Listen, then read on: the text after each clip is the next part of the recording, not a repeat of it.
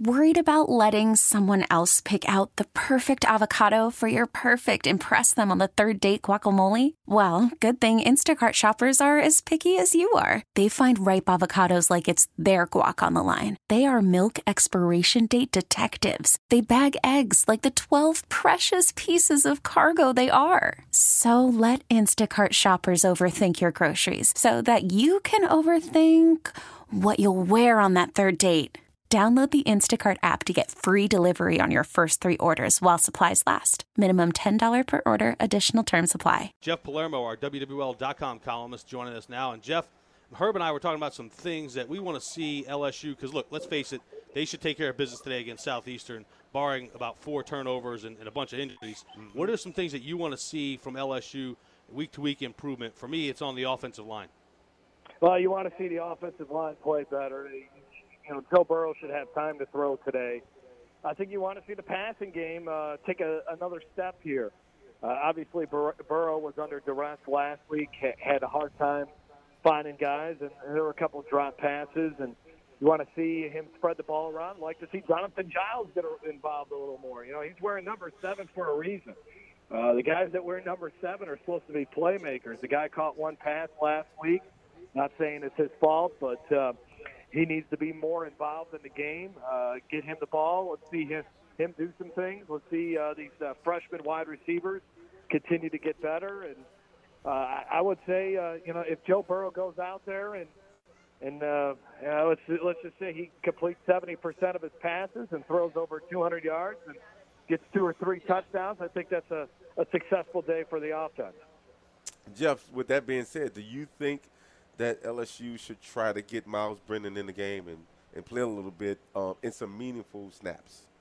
I think they're looking to get Miles Brennan to play in this game. That's what Ed Orgeron said this week. I don't think that was just lip service. I think they want to develop him. They realize he's just one play away from getting into the game and having to play some significant snaps. I don't think at this point, as we stand here, week number 2 of the season, that they're looking at, we'll play him in this game, but we got to make sure we keep him below 4 games so that we can redshirt him this season.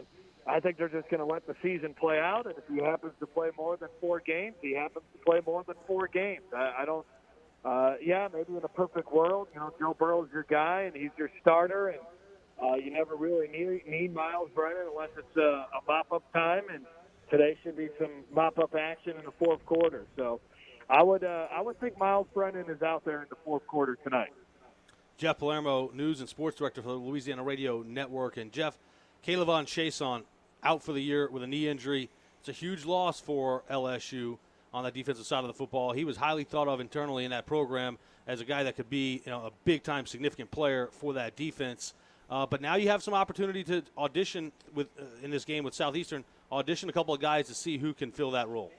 Yeah, I guess they'll start with Ray Thornton, but I don't think he can replace what they were expecting to get from K'Lavon Chaisson.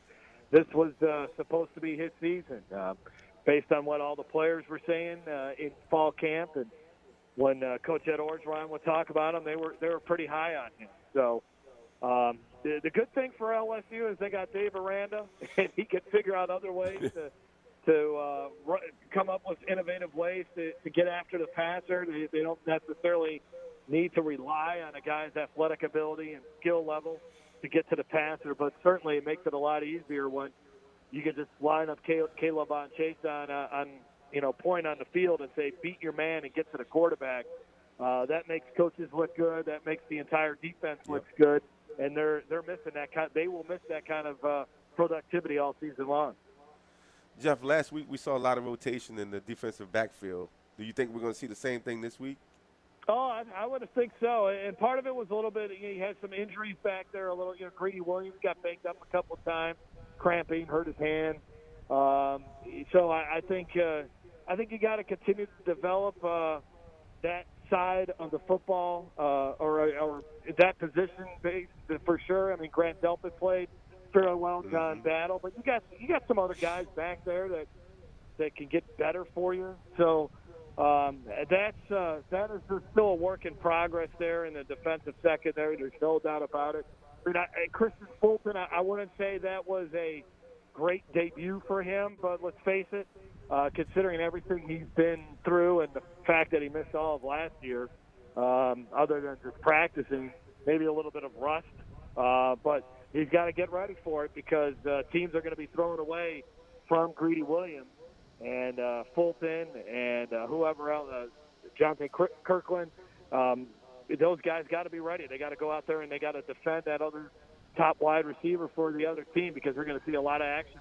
Jeff Palermo, Louisiana Radio Network sports and news director, who wears a lot of hats, also does some things with the LSU Sports Radio Network. And Jeff, as we're going through this checklist, right, to make sure you're ready for the SEC play next week against Auburn, another thing, I want to see LSU take the wraps off of Joe Burrow a little bit. In other words, let him push the ball down the field. I think you're going to have an opportunity to do so tonight. Yeah, it's kind of fun, guys. You know, that performance last Sunday was very Danny Etling-esque, and LSU fans were always kind of, you know, they shrugged their shoulders at Danny Etling. Maybe it was because the guy was from Purdue, and he was, you know, when he transferred here, there wasn't nearly the type of excitement there was for Joe Burrow, but Burrow puts up a Danny Etling-like performance, and a lot of people are fired up about it because he's an Ohio State transfer, and Urban Meyer coached him. And so if Urban Meyer coached him, he must think he's got talent. So it's kind of interesting, but you would think he can get better from here. Again, you're talking about a guy that's just been working with this team for a month. And as far as official practices, I know when he got here, they were running routes and all that, running routes against air and all that, but that's great. You know, he's only been with this team for a month, and it's going to be something that's just going to continue to develop. I mean, you look at Zach Mettenberger, his final year here at LSU put up big numbers, but the year before he didn't, and Mettenberger sat for a season, so and was on the team and was working with these wide receivers. So it's going to take some time, but certainly a good performance, no doubt about it. I think Joe Burrow can give you more than what Danny Etling did. Well, and that's a big reason why they brought him down here is because they feel he can be more productive, especially in the big games where you need a big throw, you need a big play from your quarterback, you need a difference maker, as Ed Orgeron said. Orgeron thinks Burrow is that guy, but it remains to be seen. But it was a good start, but it needs to get better for sure. Jeff, do you read it this way? Because I do, and I don't know that it's necessarily healthy because I'm still hearing Ed Orgeron say, hey, look, you know, Joe Burrow's our guy, and but if he doesn't play well, we won't hesitate to go to Miles Brennan. I would like to not even hear that, just because I think it might cause Burrow to perhaps look over his shoulder, or am I reading that wrong? Well, I mean, last year he opened up the quarterback battle when everybody knew Danny Etling was going to be the starter. Nobody really thought Miles Brennan, as a true freshman, was going to come in and beat out a fifth-year senior in Danny Etling.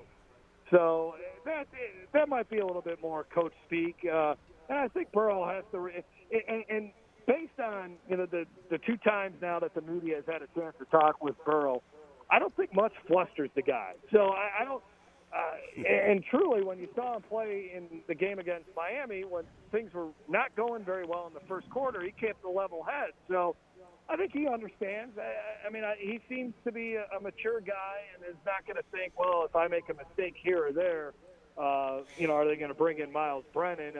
I think he understands that. But if he goes out there and he throws 3-4 interceptions and a half, who knows? Maybe Ed Orgeron might be tempted to bring in Miles Brennan. But I have a good.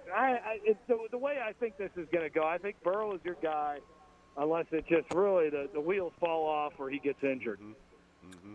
Jeff Palermo, Louisiana Radio Network sports and news director, winding down with him here on Tiger Tailgate, and Herb Tyler, Christian Garrick, live on the campus of LSU, right outside the Athletic Administration Building. Come on out and say hello, talk a little LSU football. Jeff, so K'Lavon Chaisson obviously out for the year. Is he eligible for a red shirt? Yeah, he'll be eligible for a red shirt. I mean, the red shirt rule is now pretty cut and dry, right? I mean, if you don't play more than 4 games, you get red shirted. But let's face it, if Chaisson has a big season next year, comes back from this ACL, he's heading to the NFL.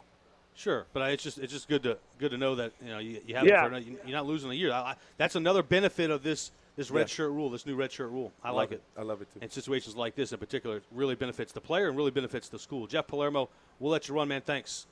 All right, guys, have a good one. This episode is brought to you by Progressive Insurance. Whether you love true crime or comedy, celebrity interviews or news, you call the shots on what's in your podcast queue. And guess what? Now you can call them on your auto insurance too with the Name Your Price tool from Progressive. It works just the way it sounds. You tell Progressive how much you want to pay for car insurance, and they'll show you coverage options that fit your budget. Get your quote today at Progressive.com to join the over 28 million drivers who trust Progressive. Progressive Casualty Insurance Company and Affiliates. Price and coverage match limited by state law.